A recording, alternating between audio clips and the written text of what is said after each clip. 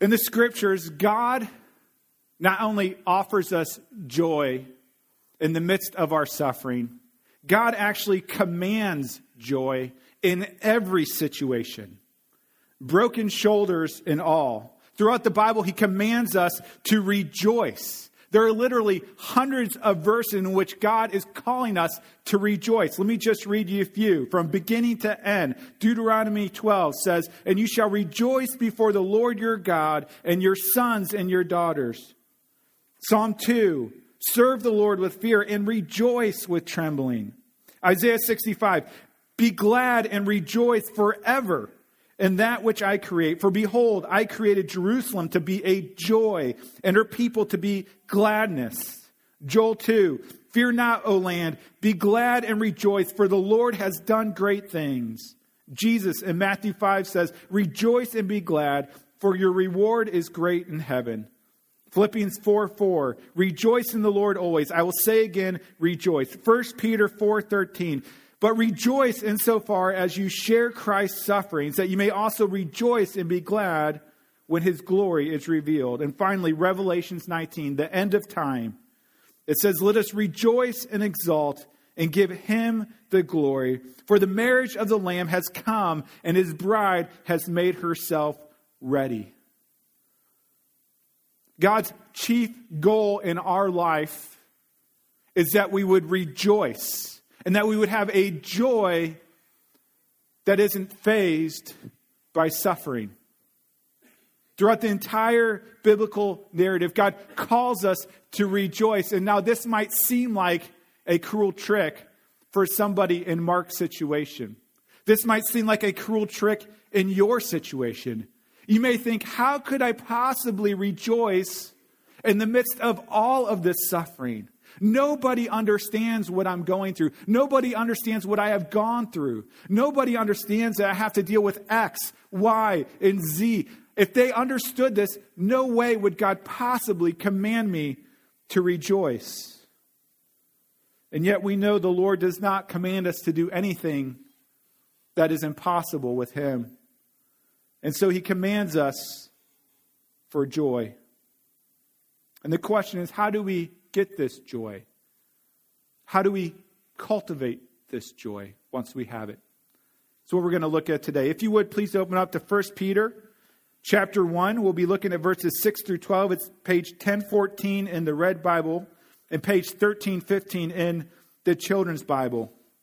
If you missed last week, we talked about the beginning of 1 Peter, that it's written by the Apostle Peter, who was one of the great leaders in the early church. He was authorized by Jesus Christ himself to go and shepherd the sheep of God. Peter starts off with praising our Trinitarian God for his work of salvation. And then this week, he transitions into praising God for the joy that he has given to believers, a joy that is higher than our suffering is low. And so we get to read of that joy today. So let's read together 1 Peter chapter 1. We'll read verses 6 through 12. Verse 6. "In this you rejoice, though now for a little while, if necessary, you have been grieved by various trials, so that the tested genuineness of your faith, more precious than gold that perishes though it is tested by fire, may be found to result in praise and glory and honor at the revelation of Jesus Christ. Though you have not seen him, you love him. Though you do not now see him, you believe in him and rejoice with joy that is inexpressible and filled with glory, obtaining the outcome of your faith, the salvation of your souls. Concerning this salvation, the prophets who prophesied about the grace that was to be yours searched and inquired carefully, inquiring what person or time the Spirit of Christ in them was indicating when he predicted the sufferings of Christ and the subsequent glories.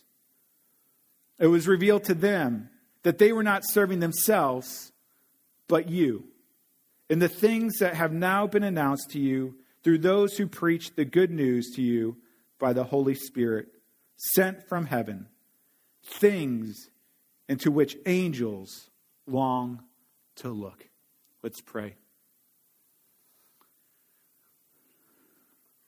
Lord, we come this morning as a wounded bunch, suffering from all various sorts of afflictions, suffering from physical ailments, pain, chronic pain that doesn't go away, suffering from relational brokenness, people that we love and care about who are against us. Lord, we come today suffering the loss of loved ones who have passed on.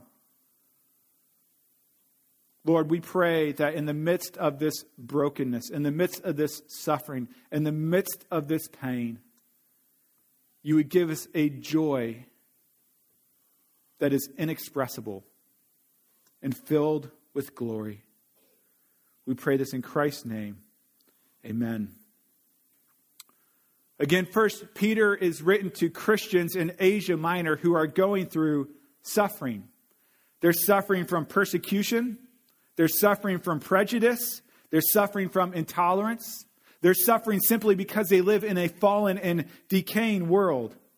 And yet in today's passage, Peter praises God for their joy that is inexpressible and filled with glory. Paul praises God for their inward joy that is unaffected by their outward circumstances. A joy that is unshaken by suffering, unshaken by sightlessness, which we'll talk about what that means, but a joy that is constant and is everlasting. And again, the question is, how do we get that joy? How do we have that joy that can't be undermined, that can't be touched, that can't be shaken?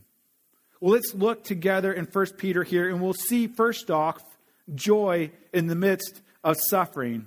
Last week, I gave you the assignment to think about where in your life do you suffer. And I gave that assignment again, not that you would become bitter and angry and dwell on that, but so that we might apply the good news that we read in Peter to that suffering, that we might apply the gospel to that suffering. And so Peter addresses suffering here in verses 6 through 7.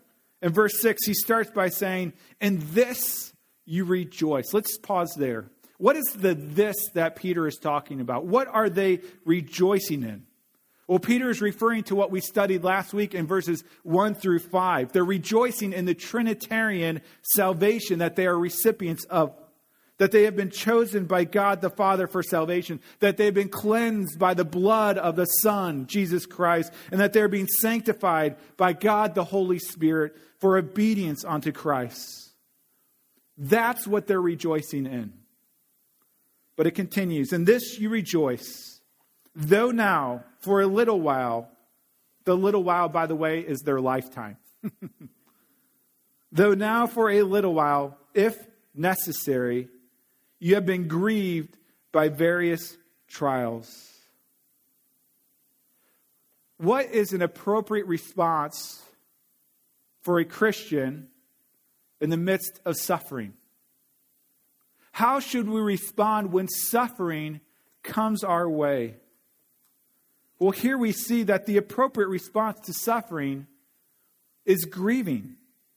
You see, Christians do not rejoice in their suffering. They rejoice in the midst of their suffering. And yet we grieve over the trials in our life. We grieve over the brokenness of this world. In some ways, Christians are the happiest people and the saddest people.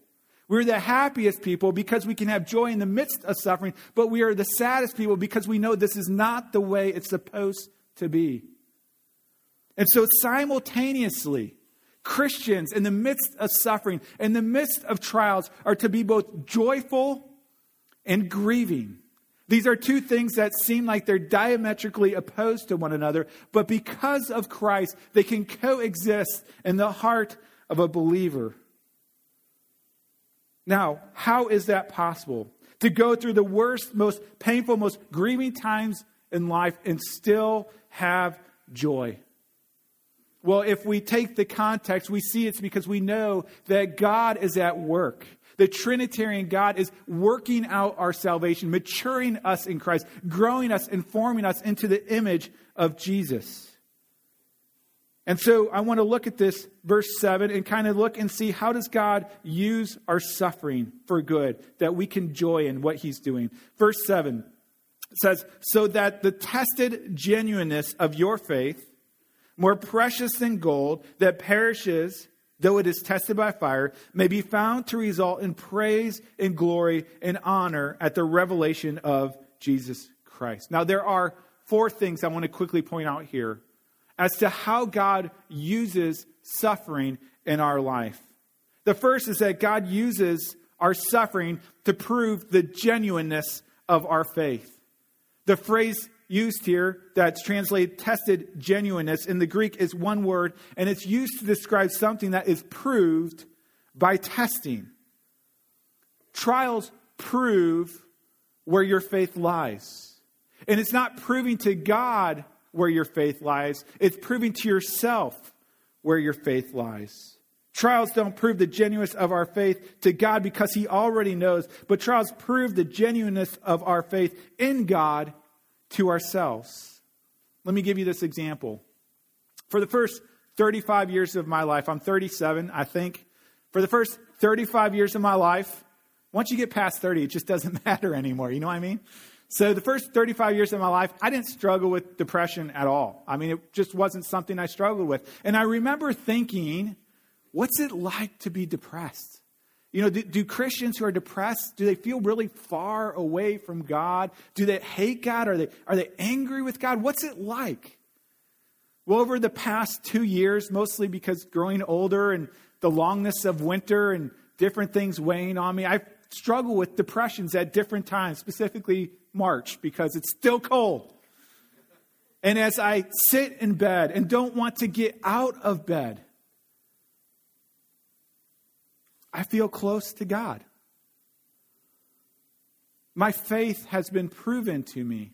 You know, I've always wondered if I went through that suffering that someone else did, would I have the faith to get through it? But the good news is that God gives us that faith. You don't have to wonder, will I have that faith? You have to trust in the God that will give you the faith in the midst of that trial. And so in the midst of trials, one of the beautiful things God does in the midst of those trials is he shows you the glory of your faith in him. He proves the foundation of your faith in the midst of suffering. Secondly, we see God uses our suffering to prove the preciousness of our faith.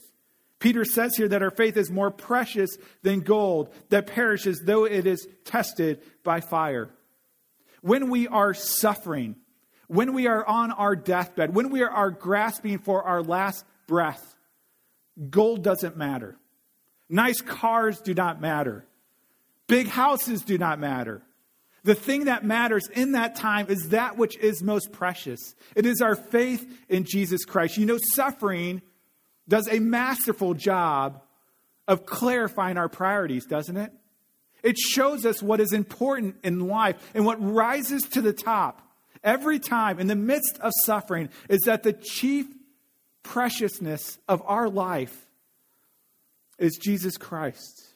It's God, and it's our faith in him. Corrie ten Boom, who suffered tremendously at the hands of the Nazis, who went to concentration camps and lost her sister in the concentration camp, put it this way. She said, "You don't know that Jesus is all you need until Jesus is all you have."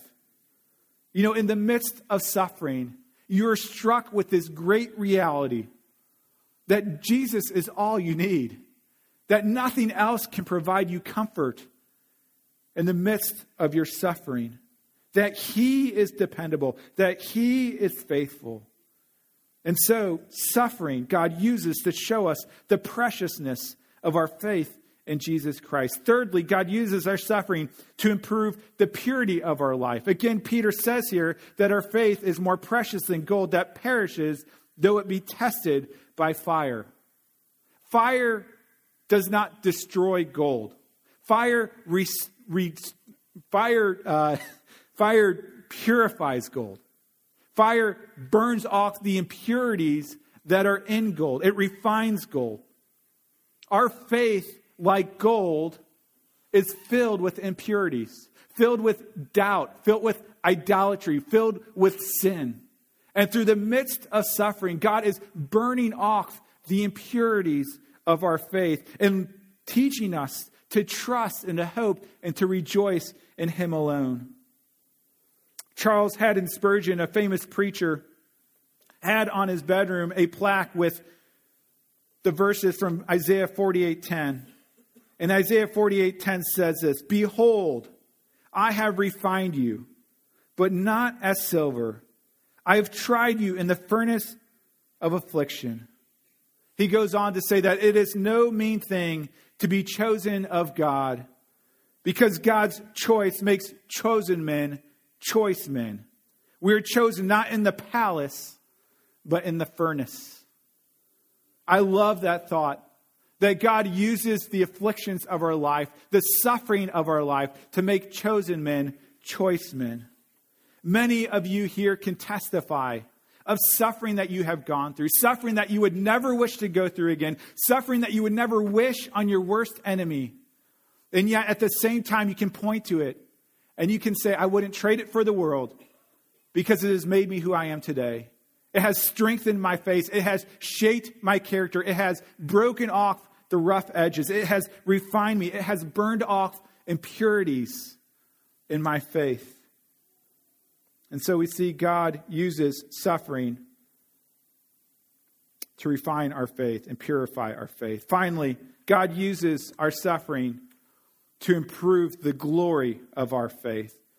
At the end of verse 7, it says that our tested faith will be found to result in praise and glory and honor at the revelation of Jesus Christ. This is consistent with that Isaiah 48 passage that Spurgeon had on his wall. As it goes on, I'll just read the whole thing for you. It says, "Behold, I have refined you, but not as silver, as I have tried you in the furnace of affliction."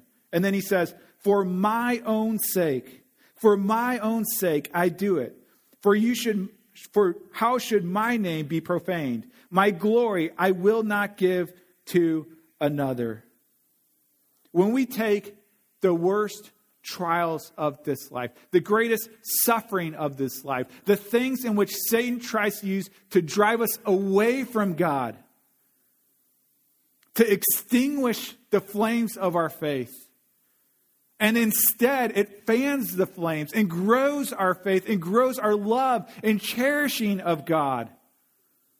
When it's proven that trials lead us closer and into more intimacy with the one who made us, it brings glory to Him, to show that joy in God is greater than the lows of suffering. Instead of these trials extinguishing our faith, they fan our faith into flames, proving the genuineness of our faith, proving the preciousness of our faith, and improving the purity of our faith. You see, Christians are not exempt from trials, but we are promised that our trials have a purpose, that in the end God will do something with those trials, and in the end He will reveal from it the glory of Jesus Christ. Whether you are here today and you are a Christian or not a Christian, the reality is that you will suffer, that you probably are suffering. But the good news is for all who trust in Jesus Christ, in the midst of our trials, in the midst of our suffering, we not only grieve, but we can also have great joy. Because we know that our Trinitarian God is at work in our life, that our suffering is not in vain, that it is precious in the hands of our loving Redeemer to conform us into the image of Christ and to rejoice in our Trinitarian God. And so we can have joy in the midst of suffering. Secondly, Peter points out here that we can have joy in the midst of sightlessness. Again, Peter is writing to the saints in Asia Minor. And he says this in verse 8. He goes, though you have not seen Him, talking about Jesus, you love Him. Though you do not now see Him, you believe in Him. You know, it's interesting that Peter wrote this, because Peter saw Jesus. Peter walked with Jesus. Peter talked with Jesus. Peter touched Jesus. Peter got to see Jesus do miraculous things. But the saints in Asia Minor, like us, have only heard of Jesus, read of Jesus, and yet they love Jesus. You know, maybe you're here today and you're considering Christianity and you have thought to yourself, if only I could see Jesus. If only I could have been there to see him do these miracles, then I would believe. Then I would follow him. Then I would love him. But we're reminded here that seeing Jesus is not a pre-qualification for trusting in Jesus or loving Jesus. You know, as I was thinking about this verse, what came to mind was Thomas in John chapter 20. You can turn there if you want. You don't need to. You can listen along. But in John chapter 20, Jesus has died. He is dead. He's put in the grave. He raises from the dead, and he appears to many disciples. They can see him, but he doesn't appear to Thomas. And so the disciples come back and they tell Thomas that they've seen the Lord, and he's been raised from the dead. And we read this in John 20, verse 24. It says, "Now Thomas, one of the 12, called the twin, was not with them when Jesus came. So the other disciples told him, 'We have seen the Lord.'" Notice in this passage how it focuses on sight. "We have seen the Lord." But he said to them, "Unless I see in his hands the marks of the nails, and place my fingers into the marks of the nails, and place my hand into the side, I will never believe." 8 days later, his disciples were inside again, and Thomas was with them. Although the doors were locked, Jesus came and stood among them and said, "Peace be with you." Then he said to Thomas, "Put your finger here and see my hands, and put out your hand and place it in my side. Do not disbelieve, but believe." Thomas, the skeptic that could not see Jesus, received audible proof as Christ talked to him, tangible, touchable proof as he touched the Savior, and visible proof as Jesus walked amongst them. And so Thomas answers with an inexpressible awe and wonder and joy and says, "My Lord and my God." You see, Thomas wanted hard proof because he knew that if it was true, if Jesus was raised from the dead, it would change absolutely everything. And it was too much to stake on a myth, on a legend. He wanted to see for himself because he knew the joy that he would receive would be inexpressible, and he didn't want to be disappointed. Jesus goes on and says this. He says, "Have you believed because you have seen me? Blessed are those who have not seen and yet have believed." Who are those who see and yet believe, do not see and yet believe? It's the saints of Asia Minor. It's us here today. Jesus says, "You are blessed by not seeing and yet believing." And it goes on to say, "Now Jesus did many other signs in the presence of the disciples, which are not written in this book, but these are written." Why?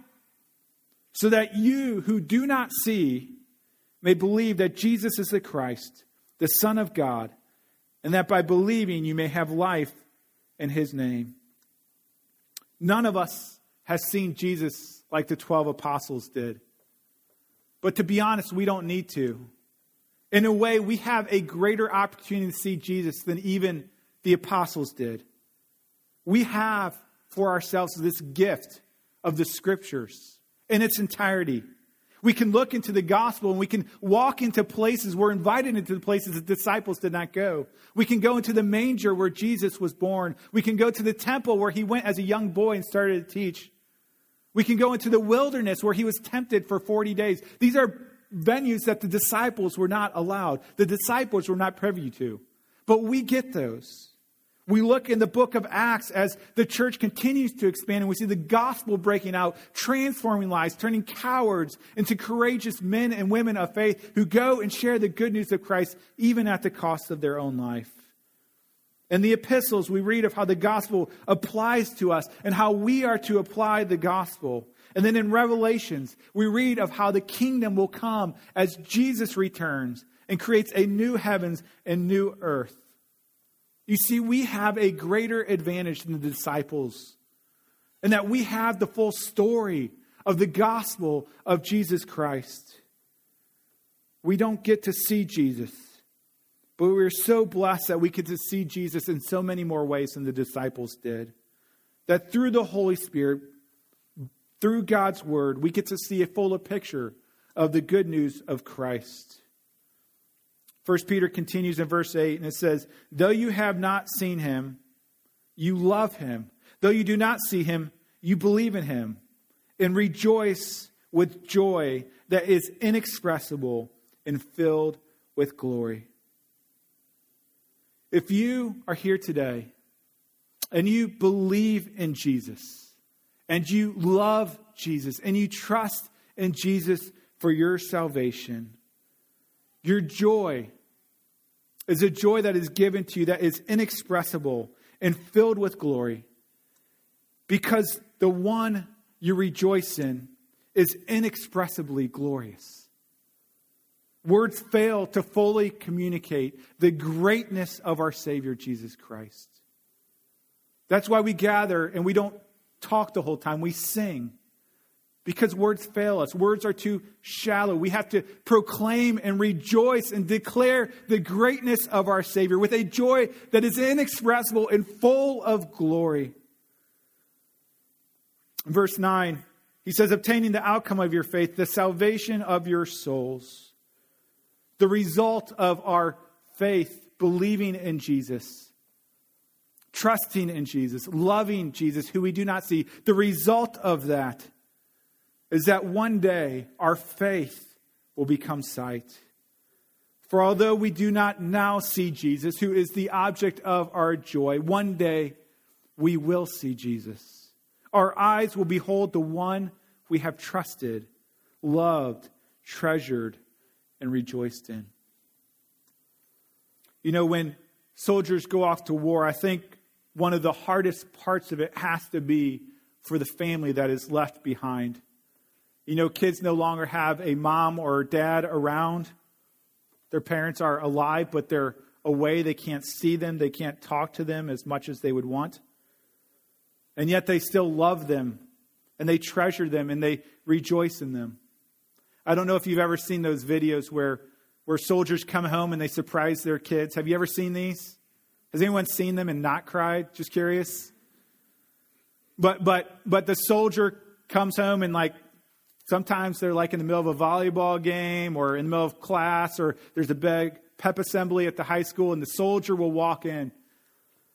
And the child will respond different ways. Sometimes they'll light up, they'll laugh, they'll scream, and they have overflowing joy and celebration. Other times the kids just melt and they cry. Tears of great joy. But regardless of whether they respond by laughing or crying, all of them, without exception, run into the embrace of their father and their mother.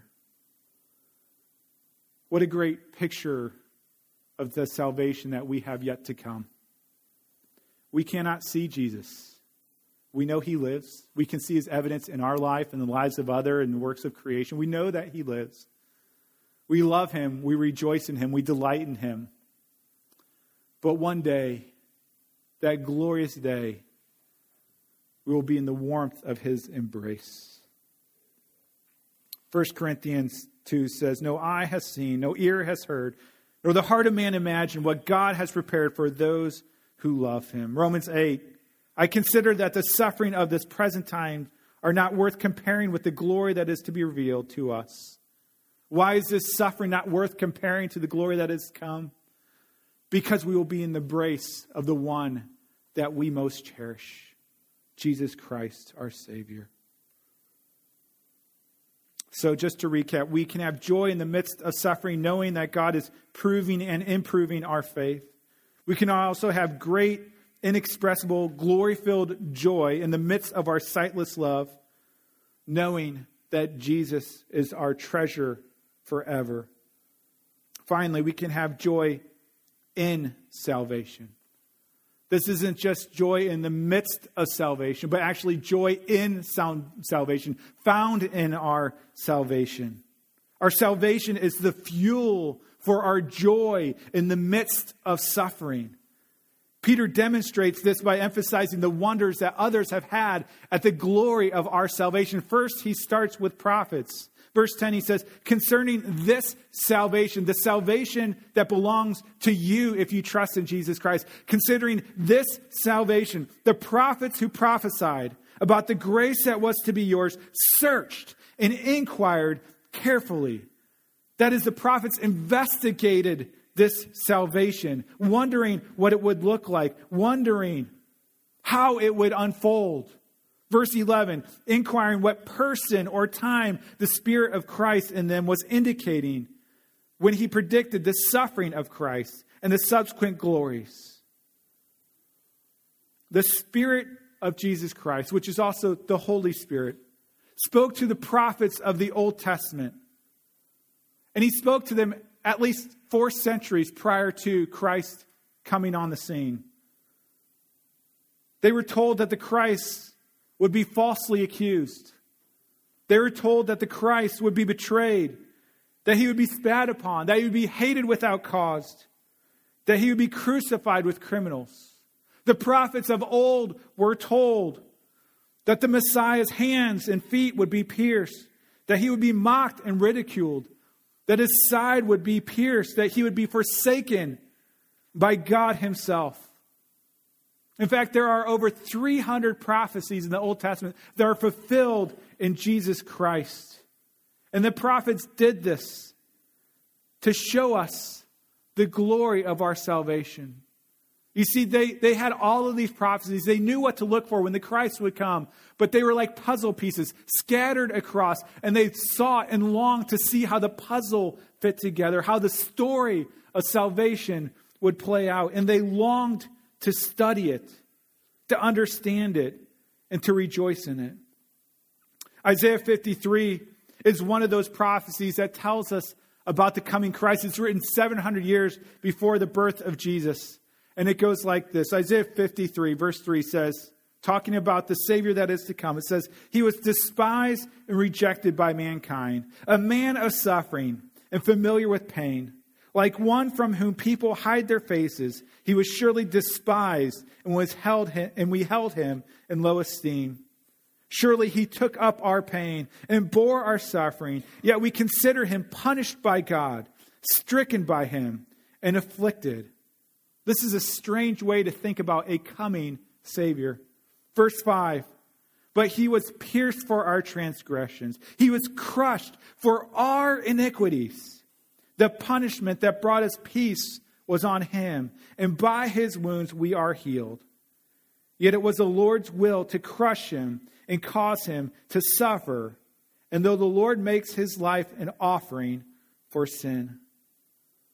Peter says that the Holy Spirit not only told the prophets of the suffering Christ, but also told the prophets of the glory that would come after Christ suffered. Isaiah 53 continues, after he has suffered, he will see the light of life and be satisfied, raised from the dead, ascended to heaven. By his knowledge, my righteous servants will justify many, and he will bear their iniquities. Therefore, I will give him a portion among the great, and he will divide the spoils with the strong, because he poured out his life unto death and was numbered with the transgressors. For he bore the sin of many and made intercession for the transgressors. Again, this prophecy was written 700 years before the birth of Christ. Peter goes on to say that it was revealed to the prophets, these things that would happen to the Christ in order to serve us. And that the things that have now been announced to you through the Holy Spirit, through the good news preached from heaven, was sent to serve you and to serve me. And the question is, how was the prophets' prophecies and predictions serving you and serving me? Well, one way is that they authenticated the Savior. As I said, there were over 300 prophecies about the Christ that was to come. Many men came claiming to be the Christ, but there was only one who satisfied all the prophecies of the Old Testament. It authenticated who was the genuine Christ. But it also authenticated the gospel, the good news that would be preached to us. You see, for a Messiah to come and save a people by being rejected, by suffering, by being despised, by being punished by God, seems like a very strange way to save a people. And I can imagine without these prophecies, people looking to the cross and thinking to themselves, we lost. God lost. Jesus was not the Messiah. Jesus was not the Christ, because to die upon the cross would be such a strange way to save a people. And for the Old Testament prophets, this was very confusing. How can the Savior suffer and die and yet at the same time save his people? Well, it becomes clear at the cross, where Christ died for our sin. And it wasn't a cosmic mistake. It was planned out before the beginning of time to save you and to save me. And it becomes clear in the resurrection, the empty grave, as we see that Christ rose from the dead, giving us newness of life in him. The prophets longed to look into this great and glorious and mysterious salvation. But it didn't stop there. Not only did the prophets look into our salvation in the future, but today the angels continue to look into our salvation. At the end of verse 12, talking about the gospel, it says, these are things into which angels long to look. This phrase, long to look, is a very strong phrase in the Greek. The first word, as I mentioned a few weeks ago, could be translated to covet or to set their heart's desire, their affection upon this. And the second means to carefully inspect, to be acquainted with, to bow your head forward in inspection, to look as an outsider. And so we look at this and we see the angels long to look into our salvation. And the question is why? Is it because angels are not that intelligent? Is it because the angels cannot quite understand that Jesus died for our sins? Is that why they long to look into it? Because they're trying to figure it out and they're just not that bright? Well, I hope not. Angels long to look into our salvation because they see things clearer than we do. Angels can see the holiness and the greatness and the glory of God in ways that our sinful hearts cannot see. And at the same time, they can see the wretchedness and brokenness and ugliness of our souls in ways that we can't see.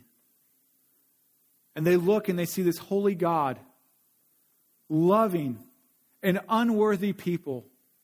And it is a grace that is so glorious that their minds struggle to comprehend how God can be so gracious, how God can be so loving. And it shows the glory of God to the universe. Let me end with this. A few weeks ago, I mentioned how my family over the summer, we went to Noah's Ark. And on the way down, we gave the kids maps of the park. They're pretty cool maps. They're in color. You can see where all the rides are.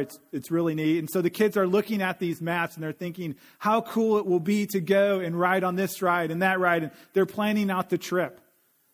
And so we get down there and we go in and the rides are better than looking at the map, right? The rides are far more fun than just thinking and dreaming about them.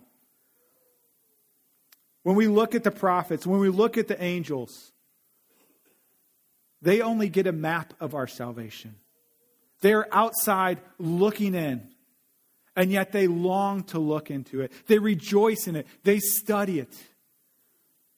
If they just get a map, and that's how they treat our salvation, how much more should we, who experience salvation, rejoice in our salvation? How much more should we study our salvation? Because we have experienced salvation. Angels and prophets never get past the glory and awe of the gospel of Jesus Christ. And neither should we. And so how can we rejoice in the midst of suffering? How can we rejoice in the midst of sightlessness? We can rejoice because we have this inexpressible, glory-filled joy in the greatness of our salvation by the grace of God through His Son, Jesus Christ. Let's pray. Lord, we confess many times we do not rejoice because we are complacent about the glory of our salvation. A salvation that is glorious to the prophets, that is glorious to the angels, we have often become accustomed to and bored with. Forgive us, Lord. Renew unto us the joy of our salvation, that we might rejoice in every circumstance. We pray this in Christ's name. Amen.